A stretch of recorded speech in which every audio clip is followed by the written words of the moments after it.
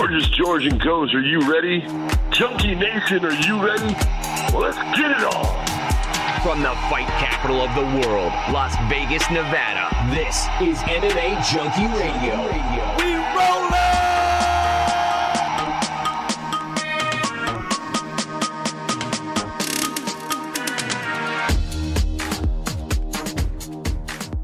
What's going on, Junkie Nation?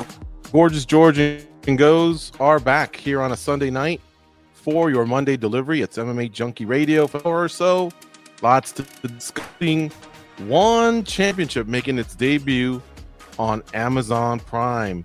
That was cool. I do have to admit that on a Friday night. Finally watching one championship. That's Friday night watching one championship. Oh, excuse me. That might have been me. That was really, really cool. I enjoyed it. We'll go over that card, the big fights there. And, of course, One Championship 160, which was the card earlier that morning on Friday via the One app, which links to their YouTube, along with all the latest news in mixed martial arts. We'll talk about that. Plus, we got to look forward to the UFC headed towards Paris, France. Lots and lots to discuss.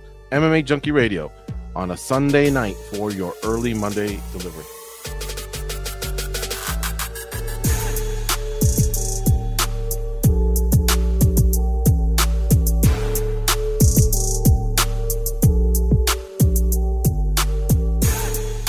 All right, Goes. I suppose we can get to it, man. You know, the first show of the weekend was One Championship 160, Lee versus Tang. And because there's two Lees, not because I'm trying to pop off, Lee versus OK. Because there's two Lees, I'll go over what I mean here. Christian Lee was challenging Ryan OK for the lightweight title over at One Championship. As you recall, Lee was the champ before. OK took the title from him. This was a rematch. We also had a co-main event of Tan Lee defending against Kai Tang, and a few other nice matches that included some Muay Thai and some MMA. But focusing on the two main fights, meaning the co-main and main event, Goes. Both champions, man, get their straps taken away. Yeah, a nice finish in the main event. But dude, how about like in the co-main event, man? The way Tan had been talking, like he just seemed so cool, calm, and collective. It didn't really go his way. Like it was surprising. Yeah, I agree. Kai Tang is your new champion, fighting out of China. He defeats Tan Lee, and now he's the new featherweight champion out at One Championship. Now, just to avoid confusion, folks, remember that they have hydrated weights, so you may see them call it a lightweight title when in fact, in relations to what we talk about here in North America, which is a weigh-in of 145, and then you can fight it whatever you want. Theirs is a little bit different, but they're basically classified as featherweights. So Kai Tang is your new champion. He defeats Tan Lee. They went 25 minutes, and the decision went to Kai Tang. Congrats to Kai Tang. We had been saying, Goes, if you'll recall in the lead-up, this ain't going to the judges. This is going to end quick. That didn't happen. Yeah, no, for sure. But you know what? Like, you got to give that guy his props, dude. He talked a crazy amount of smack, probably even going over the line, but he backed it up. What are you going to do, right? Now he's one of them personalities. Some people are either going to respect him for the way he fought out there, which is pretty damn impressive, or they're going to hate him, but people are going to be tuning in, right? And that's, I think, what you want at the end of the day. That's what One Championship probably wants. They want those types of personalities to resonate there with their audience. So that was a win-win for me, or for them, I think. I would agree with that. And guess what? Kai Tang, only 26 years of age. So plenty of time for him to continue to get better. And, of course, for him to continue fighting under the One Championship banner. Tan Lee, no disrespect, but, you know, he probably has a few fights left in him. It'll be interesting to see if he can get his title back, but he is 36 years of age. We also noted that in the interview that we did with Tan Lee on MMA Junkie Radio earlier in the week, and he knew it, but he was hoping that experience would help carry him through. Mm-hmm. Yeah, not in this fight. I mean, he was just, honestly, I felt like he was just slower. It was coming to both crack hard, but he was just slower. Yeah. Ryan OK came up short against Christian Lee. Christian Lee was able to finish him via punches and knees. It was a TKO in the second round of their fight. Christian Lee is phrasing it as round 7 of their 10-round fight. If you'll recall, the first fight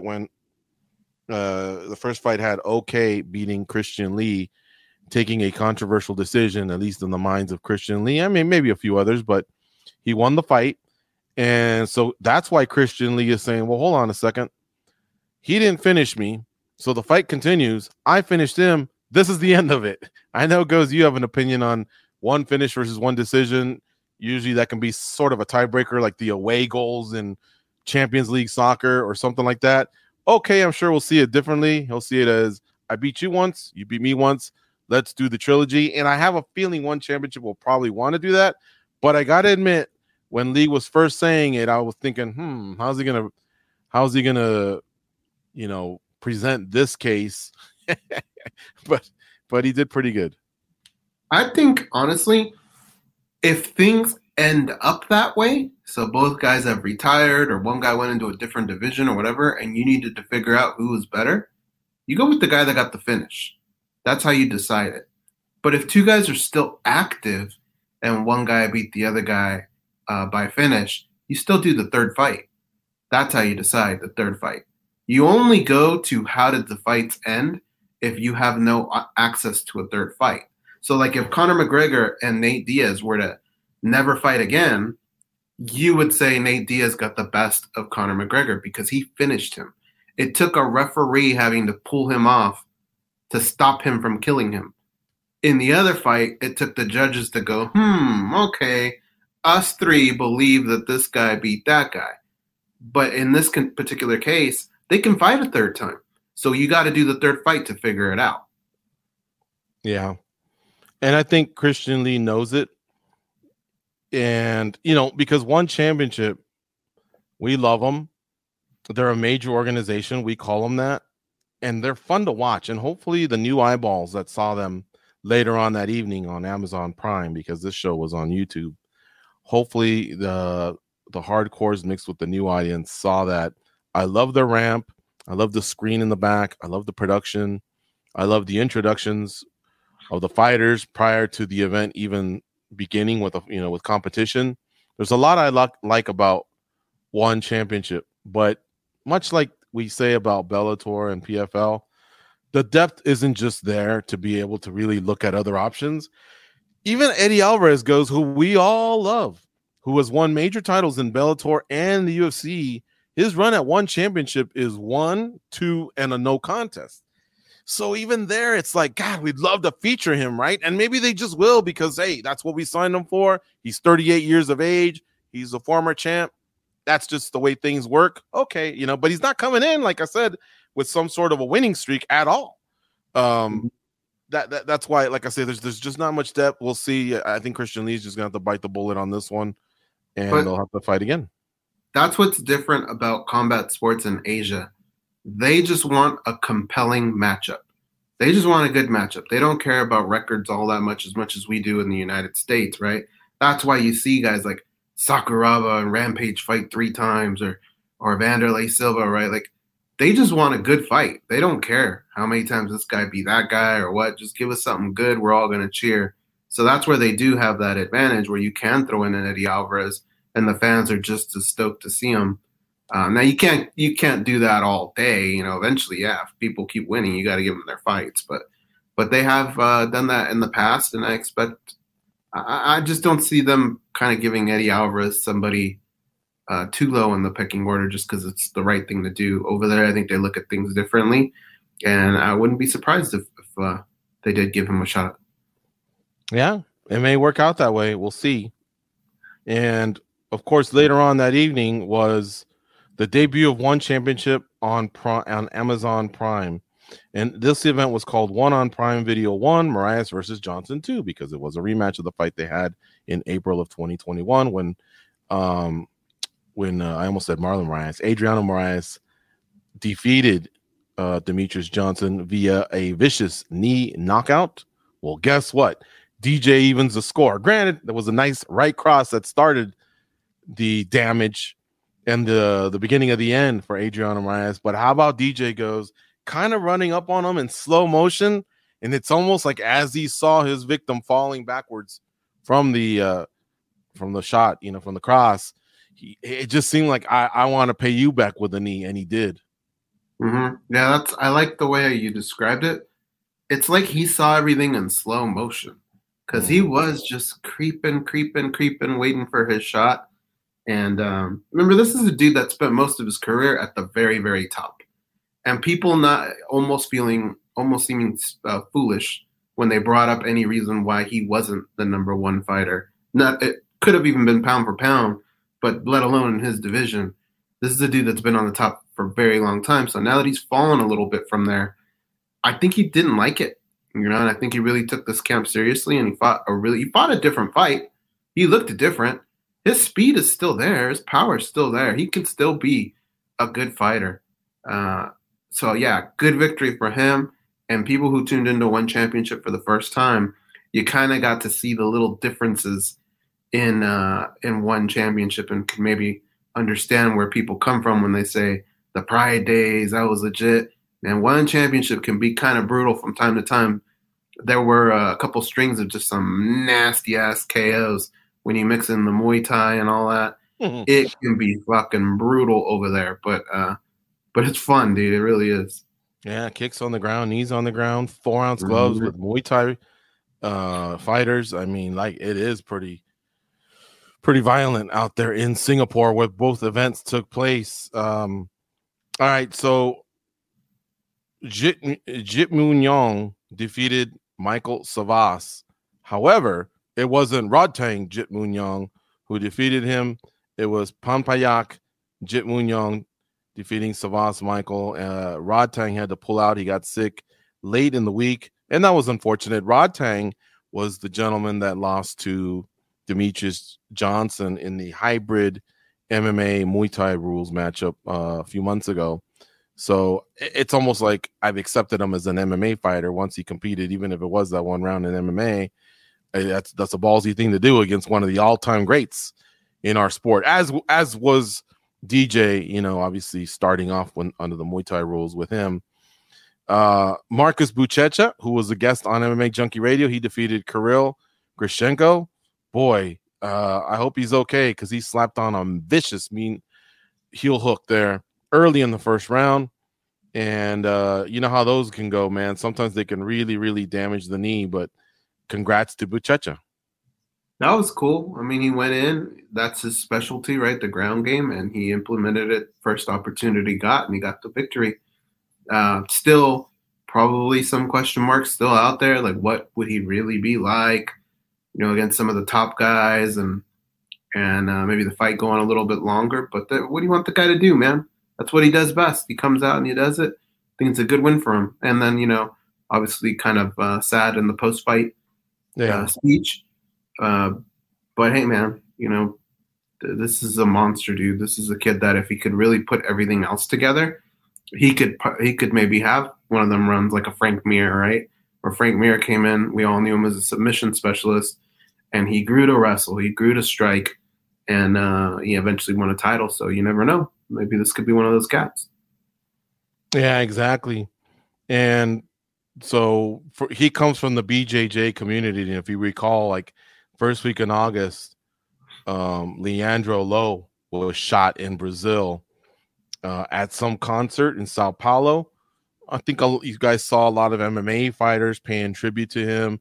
Lots of the ones that have trained under Leandro Lo, who's been like I say, one of the beasts of submission grappling, a la Buchecha and Rodolfo Vera and Gordon Ryan, and these are top level guys, and that's who he was dedicating the fight to.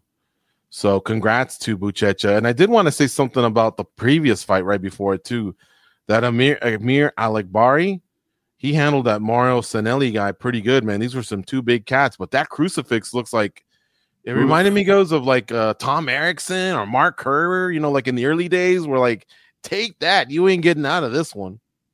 I think that's the fight I was telling you where like you need to really consider stopping this fight soon because this could be brain damage land. Like these are hard shots. His head was bouncing up off the mat. It had happened in a previous round, so you kind of have an inclination of he's probably not going to get out of this because he didn't the first time. That was a pretty brutal fight to watch. Was that the one with Herb Dean? I believe so. Yeah, because I remember going, I think Herb heard Goes, because literally after Goes said it, maybe like within 2-3 seconds, they stopped it. And shout out to, I guess, the magnitude of the event. You know, I don't know how this works, where One Championship may have lined this up, you know, months ago. If you recall, One Championship had a big press conference in LA.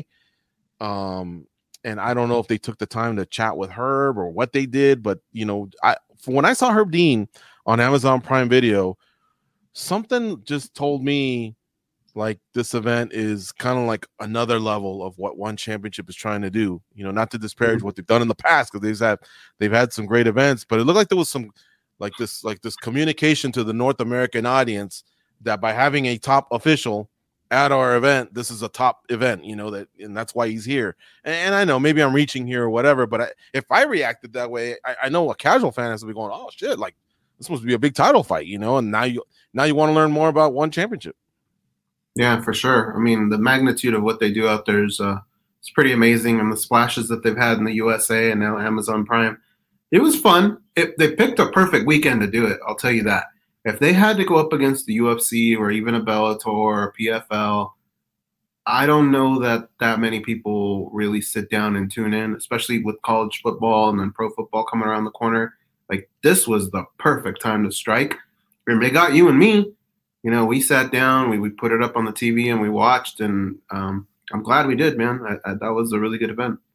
Yeah, and you know, I was supposed to be at the modern-day Bishop Gorman game, the number 2 and the number 6 teams in the nation in high school football here in Las Vegas, literally 15 minutes away. But it was a hot day.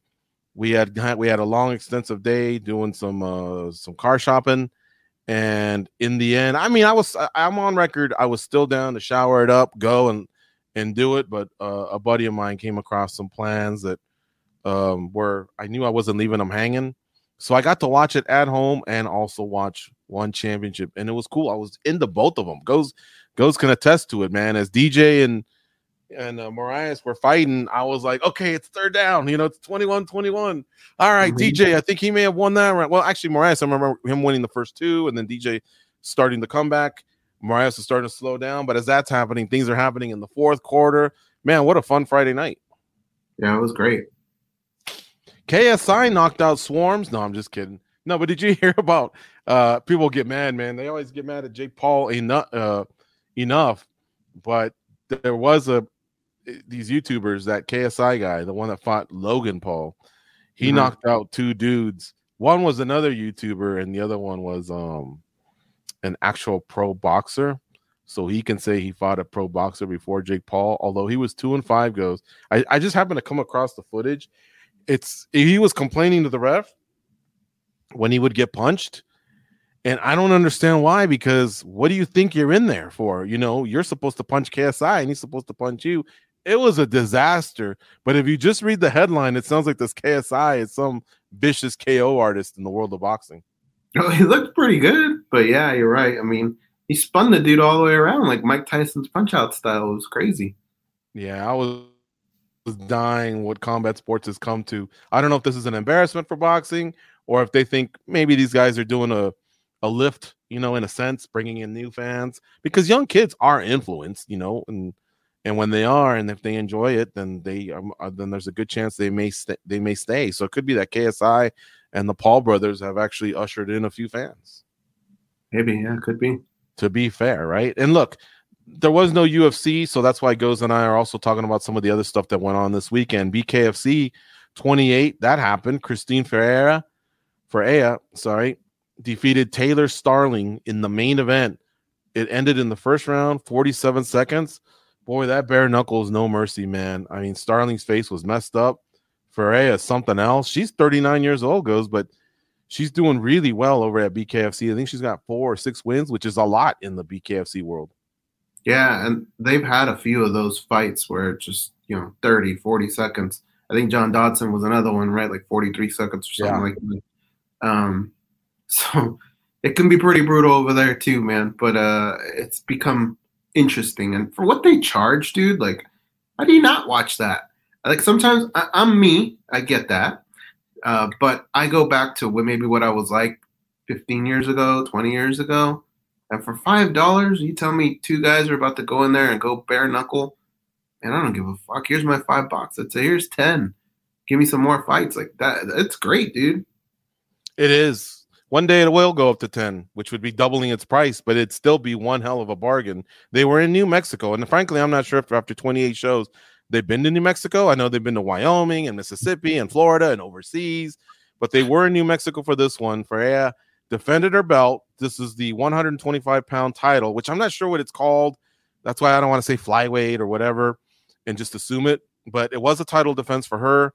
She's 6-1 overall. Taylor Starling was 3-0 in the BKFC banner. So this was her first loss. Later on, they embraced, wished each other well. Starling was obviously very, very emotional. And I thought Ferreira was a great champion. I don't know if anybody caught that. And the irony to this is that when they were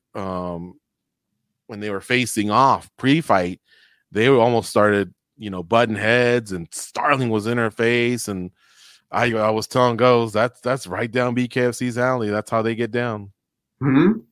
And they got quite a few of those. They have a lot of those. A lot, now that I think about it, a lot of those types of personalities. So that's what makes things fun. And that's the thing is, like, with the UFC, you have so much invested. What's this guy's rank?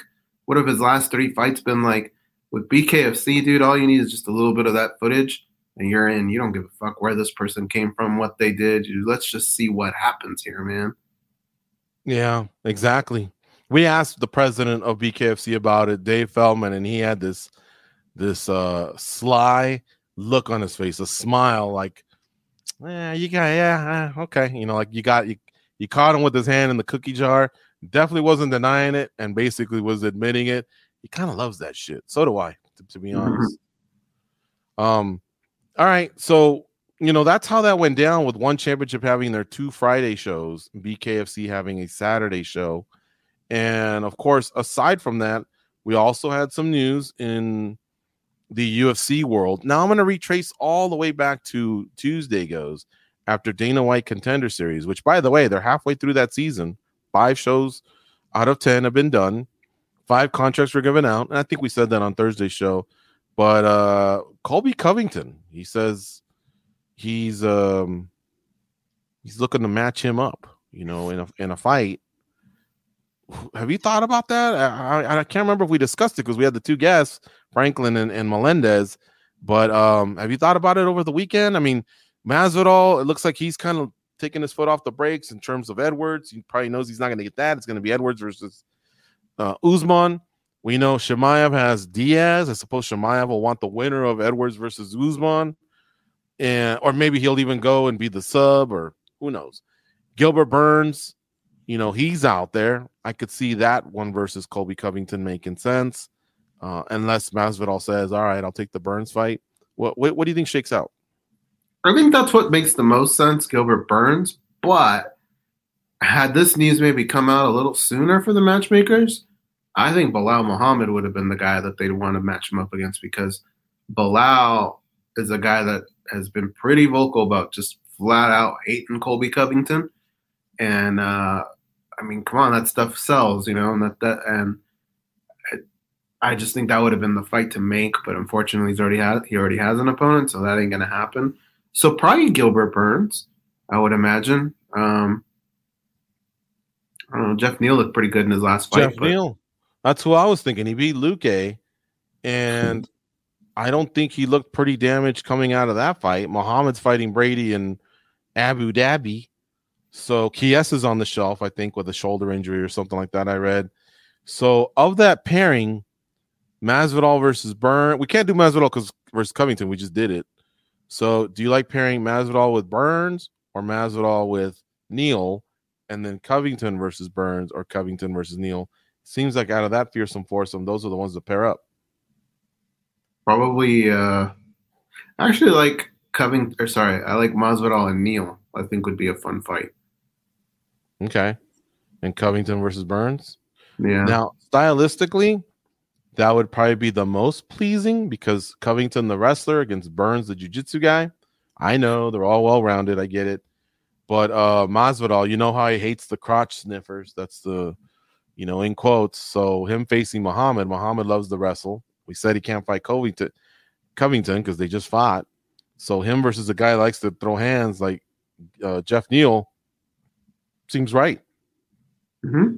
Yeah, I think that would work out pretty well.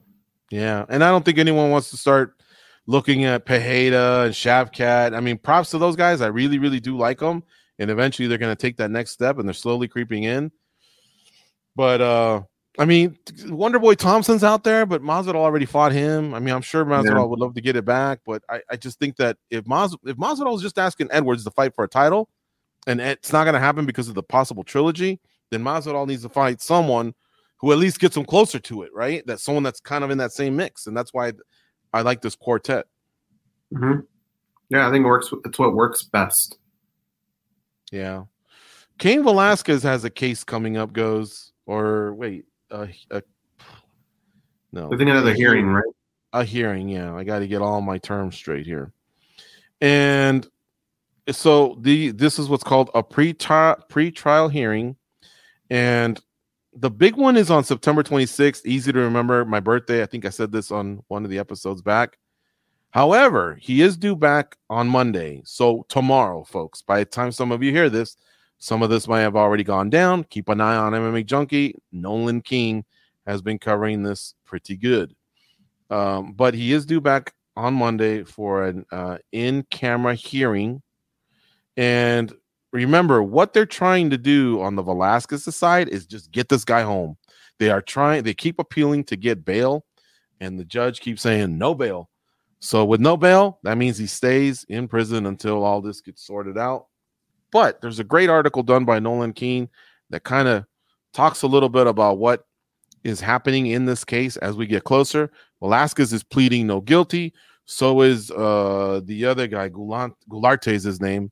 He's saying he's pleading no guilty in his case of the allegations of, I guess it's allegedly molesting Cain Velasquez's son, and that's out now. Now, folks, it's no longer a family member; it's his 4-year-old son. So he's saying no, not guilty to that. So keep an eye on that if this case interests you, because it is pretty much a big deal. The Velasquez side has assigned Mark Garagos, who's a noted attorney in high-profile cases. He's handling his case. When I read the article, what I did see is that he says he's got some surprises up his sleeve, including having Cain Velasquez testify.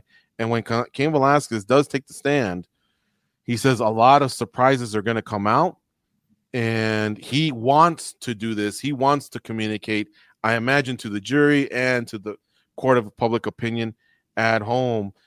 The rarity here being that most times the defense usually doesn't allow the accused to do that.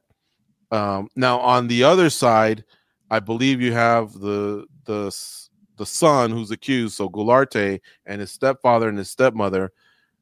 They don't want them to take the stand, and the other two, I guess it would be the stepfather and the mother, are pleading the fifth. So like they're not offering much in terms of, like their side of it. They're not the defense because in this instance they're the prosecution. But anyway, it's all kind of broken down in the article. If you want to take a look, it's an update that was done by Nolan King where he kind of breaks it down a little bit. But anybody, I guess, is Team MMA, Team Cain Velasquez, or you're just interested, check it out and you'll get the latest of what's going on. But there will be a hearing tomorrow as they lead to the pretrial on September 26th. Well, it's funny you bring this up because I wanted to actually pitch this as a topic on Spinning Back Click. Mm-hmm. Good idea for him to testify or bad idea? Good idea, because I think that he can. I think of the jury, there will be, all 12 have to be basically in agreement that of the 10 or 11 felonies, that come up, that he's guilty, right?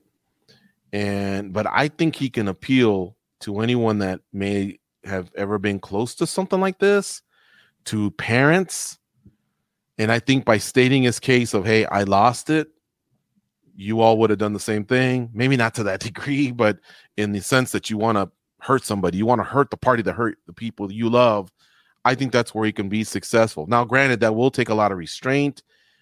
And so I imagine they will work with him on this so that you get your point across, but also don't say something you might regret. Because let's not forget, when he shot the bullets, he did injure the stepfather. So in reading this case, this is why it was so interesting to me. I may have missed this in May. I want to give a shout out to our team. We put so many stories up. You just missed some. But in May, Nolan had given an update, and I didn't see the link that showed, I guess the guy got shot on the bicep, right? The inside of his arm, and he's got a nasty scar there. So apparently some arteries and some nerves were hit. And so that's what the prosecution's going to say, like, I'm not the offending party. He hit an innocent person who was taking this guy to get the ankle restraint. If you recall, that's the story. This high-speed chase guy is coming at us who's a professional fighter. So right away, Cain Velasquez is just scary. Forget about the gun. He's just a scary guy. And he's chasing him for 7 miles, but then he fires these bullets. Well, he hurts the guy right here. Could have killed him, obviously. Didn't, but he could have.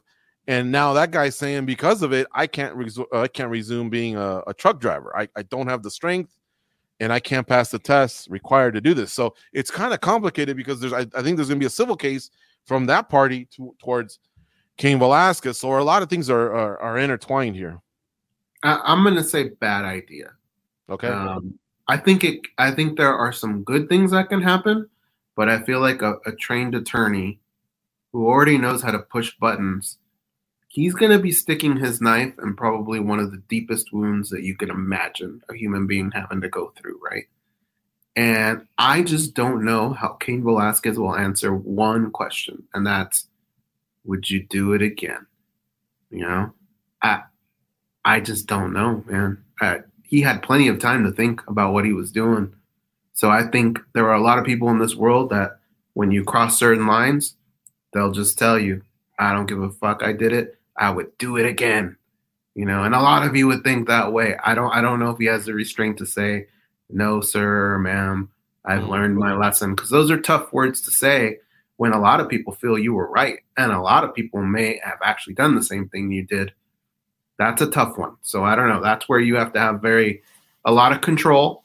And as an attorney, you have to understand your client. And I don't know how close these guys are or what, but scary situation. And I don't know what kind of access his defense team has to him. 10 minutes a day, an hour a day.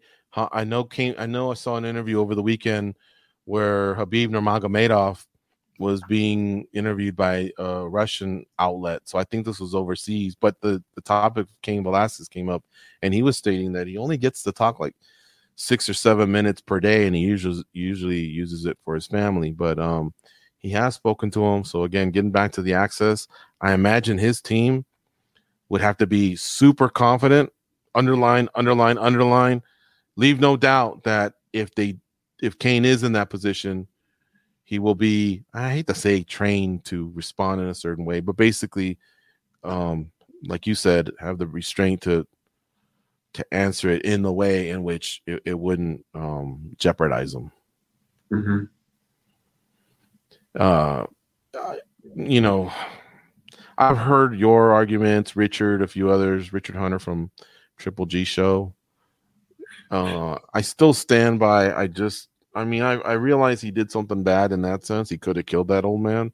But, Garagos was kind of almost hinting towards that the stepfather and mother might have been aware of what was going on. So, I guess at this point, to be correct and fair, they are innocent and they have yet to be proven guilty, right? But if what Garagos is hinting at, and this is maybe some of the surprises that are supposed to come out, who knows what people will be thinking, that maybe there was 3 monsters in that car, not just one.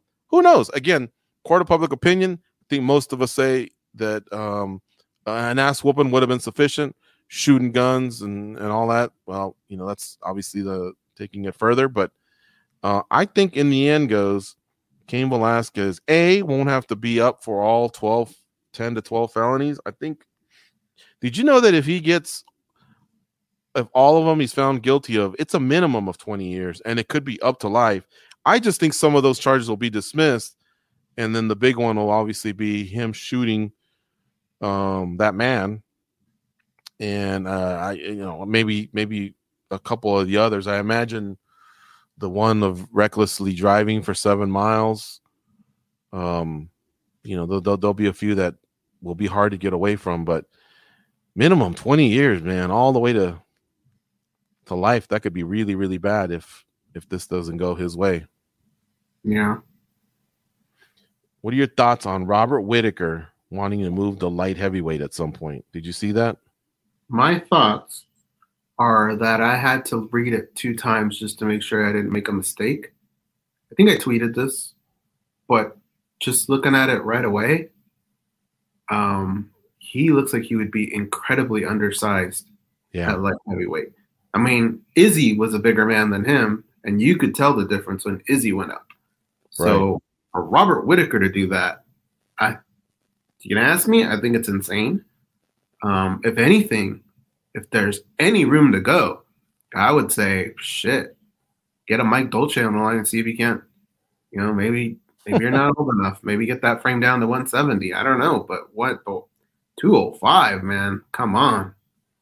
Well, he came through the reality show, The Ultimate Fighter, when they had Canada versus Australia. Or wait, was it UK? It was UK versus Australia in 2012. He won that as a welterweight. And when he moved up, I mean, he had a successful run as a middleweight. Started off 8-0, then became the champ. His overall record is obviously very, very impressive. 23-6 overall, 14-4 in the UFC. 2 of the losses are to Israel Adesanya.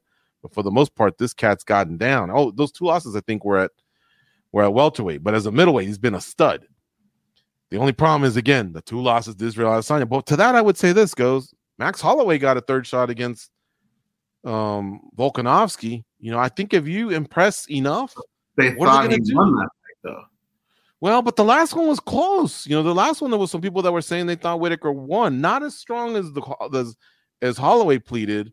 But I guess my point is that it happened, and I remember there was one time where Dana was warming up to Tito versus Chuck 3. That sure as hell didn't end close.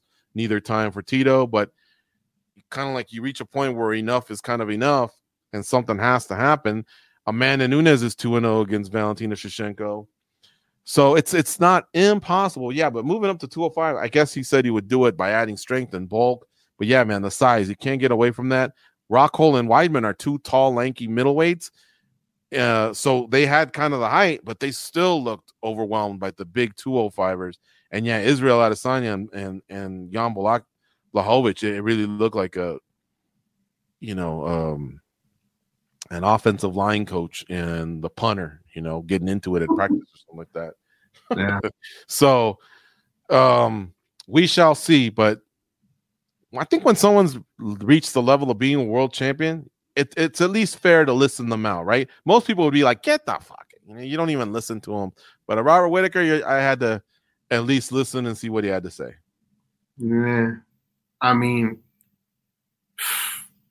unless part of your argument is, guess what? I grew a couple inches. I don't see it happening. I mean, yeah, he can be there, but I don't see him being successful.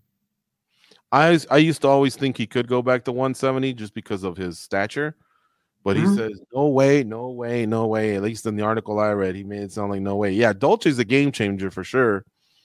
I've heard no way in the past. Hell, dude, who used to think that you could take 10 pounds off a shredded Jose Aldo? Jose Aldo used to entertain maybe going up to 55. He just wound up as a bantamweight. Who used to think in their right mind that you could get 10 pounds off Edson Barbosa? And he went down to featherweight. So you've seen some strange things happen in this sport. That's for sure. Speaking of going back down in weight, Henry Cejudo says he would go down to flyweight for a 3rd shot at Demetrius Johnson. Demetrius Johnson says he would fight his former foe. Now it appears they're friends. They have been training partners. And I did see a video where Cejudo looks sincere in his joy and happiness for Demetrius Johnson's win. He was doing a video, kind of like a fight companion or a watch along, I should say, like what we do of the event. And it was him and Mark Madsen, but he looked really, really pumped over the weekend. It looked like Demetrius shot him back a FaceTime, and very complimentary of each other. But they did say for the right amount of money, this can happen. Here's the problem goes is one guy's in one, and the other one's still not even done returning to the UFC. I think he's going through that 6-month protocol still. So should we even spend more time talking about this? I don't think it would happen.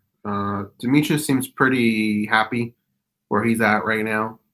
And you're right. We still got to see what happens with Henry Cejudo. If you're going to attach his name to anything right now, I mean, fuck, a month ago when we talking about possibly Volkanovski, like him going up that high, like I doubt he'd go this low. I think bantamweight is where he should go, and I think that's where he will go. But it's fun to talk about. But yeah, I don't see it happening. Even if they get past all the barriers. Because remember, like this would have to be in the UFC, right? DJ, he's used to the weight process over there at One Championship. You'd have to figure out as you get older, it's difficult to kind of hit weight like that. I don't know, man. That just seems like a lot. I imagine that when Henry retired, his UFC, he turned in his paperwork, he retired, got out of the pool, but the UFC still had a contract. So anybody that thinks, well, why didn't Henry just go to One Championship?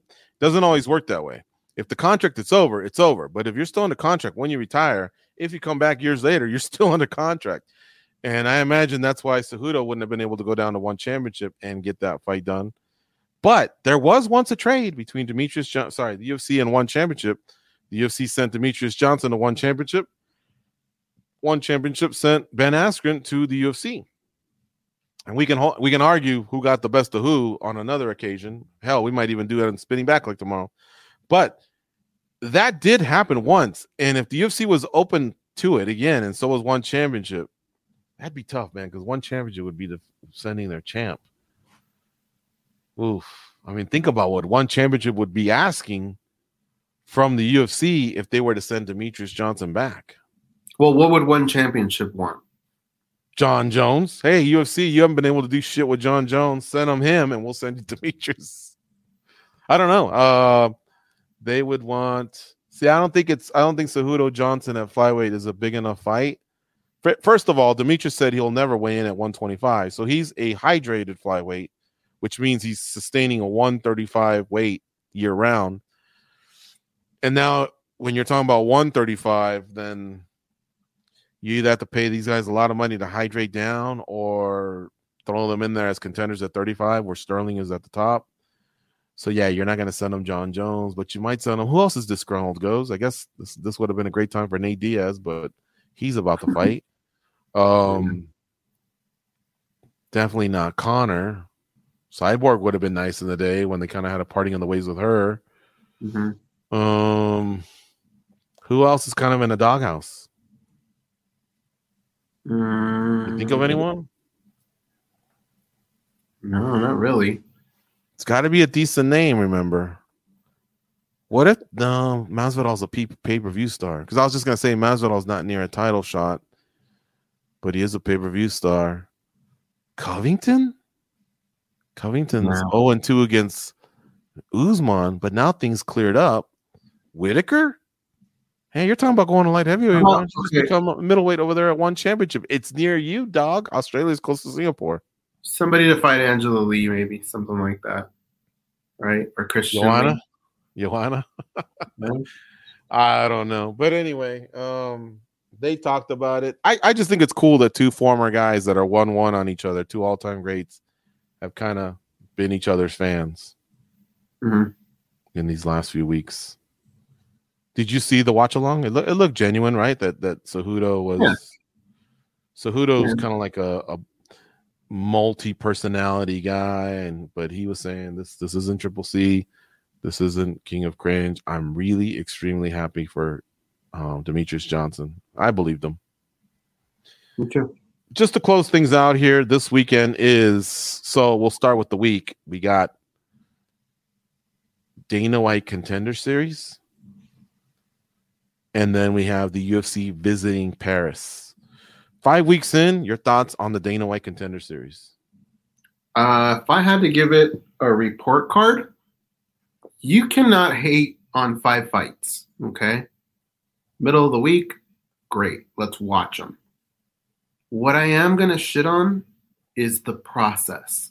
The process has almost turned me off because I can't predict it anymore. I have no idea what's going on. I've seen too many good fighters get turned down and too many poor fighters get contracts. And unless you're just going to commit to having a way bigger roster, I don't know how that's going to work because you're going to have to start cutting people. I haven't been happy at the end of these weeks where they're like 5 contracts. I haven't seen talent to that level. I'd even argue that the talent in that wouldn't even make it into another show. Like I honestly have been probably more upset with Dana White's Contender Series than I have been happy with it so far. Yeah, it is frustrating.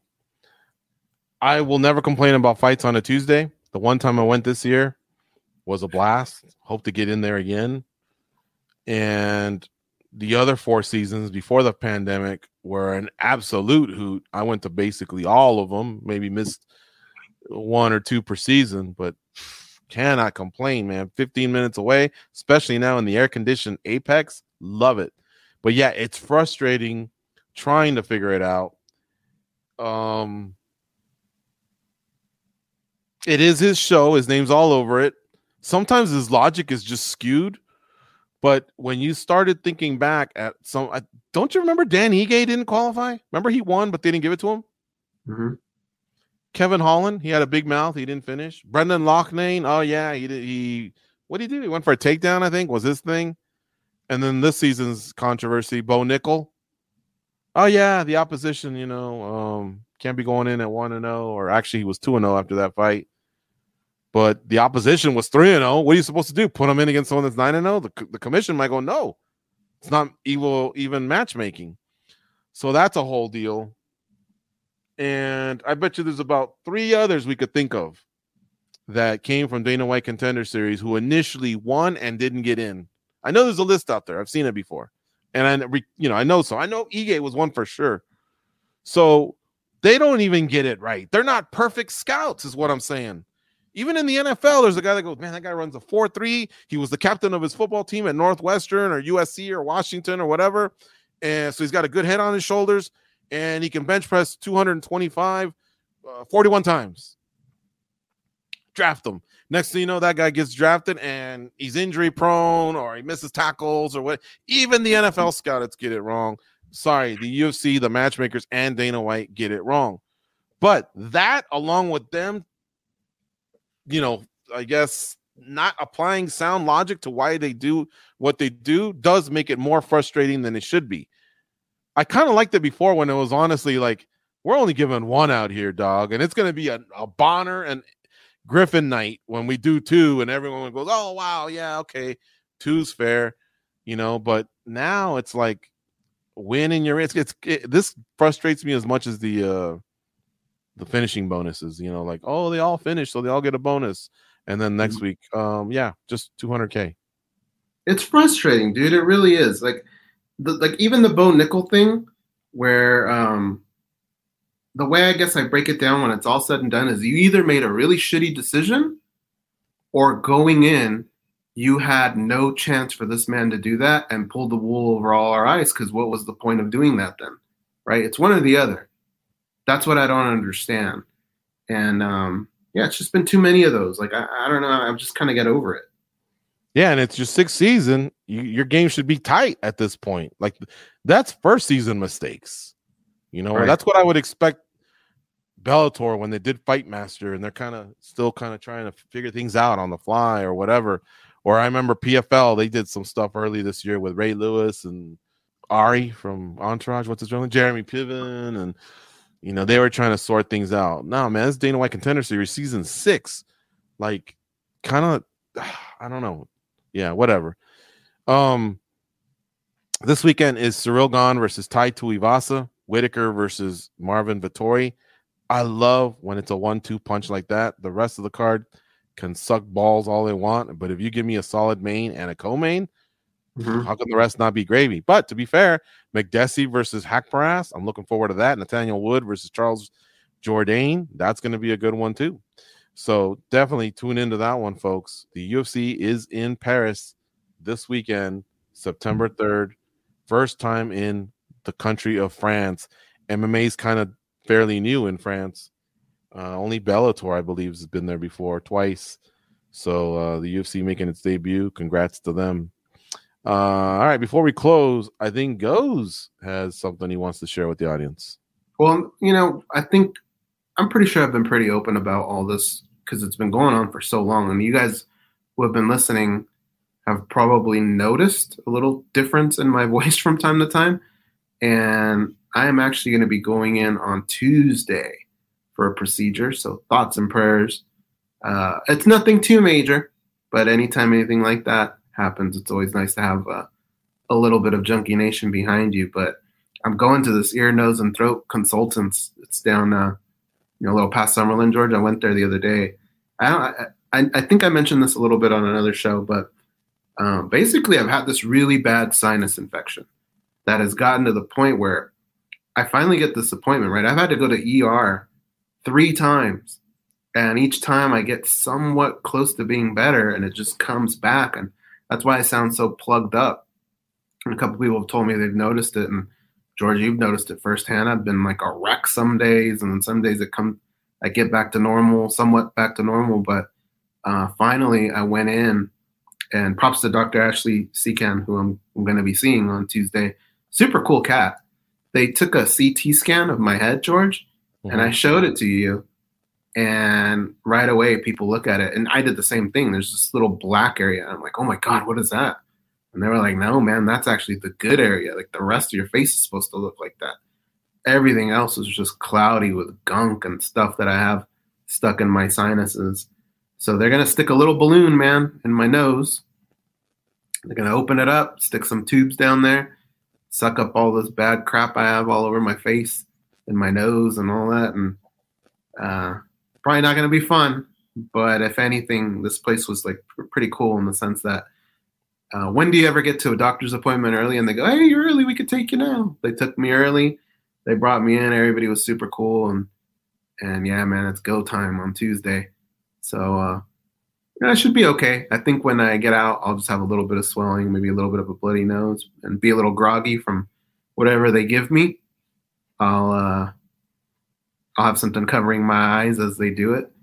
But I don't know. I trust these guys, and we'll see what happens, man. But a little nervous, little nervous. And so I guess hopefully by the time we do the show on Thursday, I'll have a little bit of a finality for you guys that this will all be over, and hopefully I'll just be back on a normal path. I'm 43 years old. I'm going on 44. I've never really had very major things happen to me. But this has been a son of a bitch, dude. And so finally being able to hear a doctor tell you, hey, man, I do this all the time. You're going to be good. Put me at ease, and we'll see what happens, dude. But George will be my driver to and from. I don't know if he's going to want to go in and actually witness it, but I think they said you could. So if you want to record it or put up any parts of it for people to see, you guys are more than welcome. I know I'm going to look like a dipshit with live stream. Yeah, I don't know if they let you do that, but they have to cover my eyes, because they use like a bright light. And then, yeah. What would gross you out if they pulled out a Band-Aid, an old Band-Aid, an old rubber band, or an old orange peel, like a peel from an orange? Probably a Band-Aid. Let's say you're out, but not completely. So you're not feeling pain, but you can see what's happening. So the grossness of whatever they're pulling out can still gross you out. Which one would be the worst out of those three? The Band-Aid would be the worst, because I'd be thinking, like, how the hell did I get that up there? It's already, like, embarrassing, when you go in, because, like, I keep asking, like, how did I get this? How did I get this? And they're like, there's so many ways you can get it, but I think that's their nice way of going, I don't know, you probably fucking pick your nose all the time or something. But I'm not really, like, obviously everybody does it, but I'm not that dude that's just constantly digging for gold up there. I really don't know how I did this. So we're going to find out. But yeah, dude, that's my biggest concern is probably like, how I've been when I was a kid. If you barely tap my nose, I'll start sneezing or even like doing that gagging noise, and everybody's around me. I'm sitting there. I probably don't want that to happen, but they've been pretty cool, man. They seem like they know what they're doing. Dr. Ashley's pretty cool. Nice guy. He's got like this cool, soothing voice, George. You're going to crack up when you hear him. It's like you would want him to read everything to you when you go to bed. Mm-hmm. He's got that like Morgan Freeman type voice. Like Muna? Yeah, like Muna. From San Francisco? And then they keep texting me these videos of like what to expect, how it's going to go down. So like, I mean, there's no surprises. I'm not going to walk in and they're going to have a drill all of a sudden or something like that. Like I know what's going to happen. So we'll see, dude. But yeah, it's going down Tuesday. All right, let me try 3 more. What would be grosser if they found one of the wisdom teeth that you were supposedly pulled by Dr. Kim about 2 years ago? Yeah. One of Max's old toenails? Dude, I'm already gagging. This is horrible. I can't imagine what it's going to be like. Oh, man. Okay, I guess, yeah, pick one of those 2 then. The toenail, or what was the other one? One of Max's old toenails or one of your old wisdom teeth that Dr. Kim thought he had gotten out, but he didn't get it up? The wisdom tooth thing would drive me crazy. Worse than Max's toenail? Not Yeah, Yogi. Not little Yogi, who's pure and still a puppy. Old ass Max when he was like 17 or something. There is no explanation as how I could get a dog's toenail in my nose. Well, I think all of these are pretty far-fetched, so let's throw that out the window. But at least the wisdom teeth were in my mouth. But I was so mad at my wisdom teeth for so many years that I was mad when the doctor pulled them out that he didn't save them, because I actually wanted to grind them down and burn them. That's how much I hated them. So to know that the whole time he was still there, that would drive me crazy. But I couldn't imagine even looking these people in the eyes if they pulled something like that out of my nose.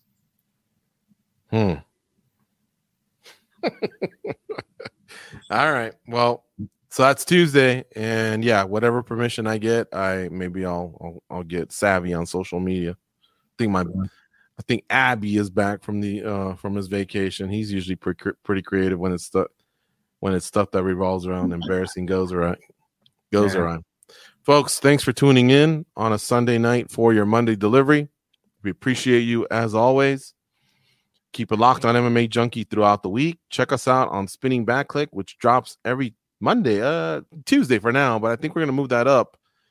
Go to youtube.com/MMA Junkie videos. Subscribe. I mean, aside from just that video franchise, it is just an outstanding channel with tons and tons of coverage from Dana White Contender Series to One Championship to obviously the UFC and Bellator and PFL and anything you can name that you can think of. Legend to Legend, rankings report back in the day, old Junkie Radio episodes. I mean, it is just stocked and full of content. So subscribe to that and follow us on social media. I'm at MMA Junkie George.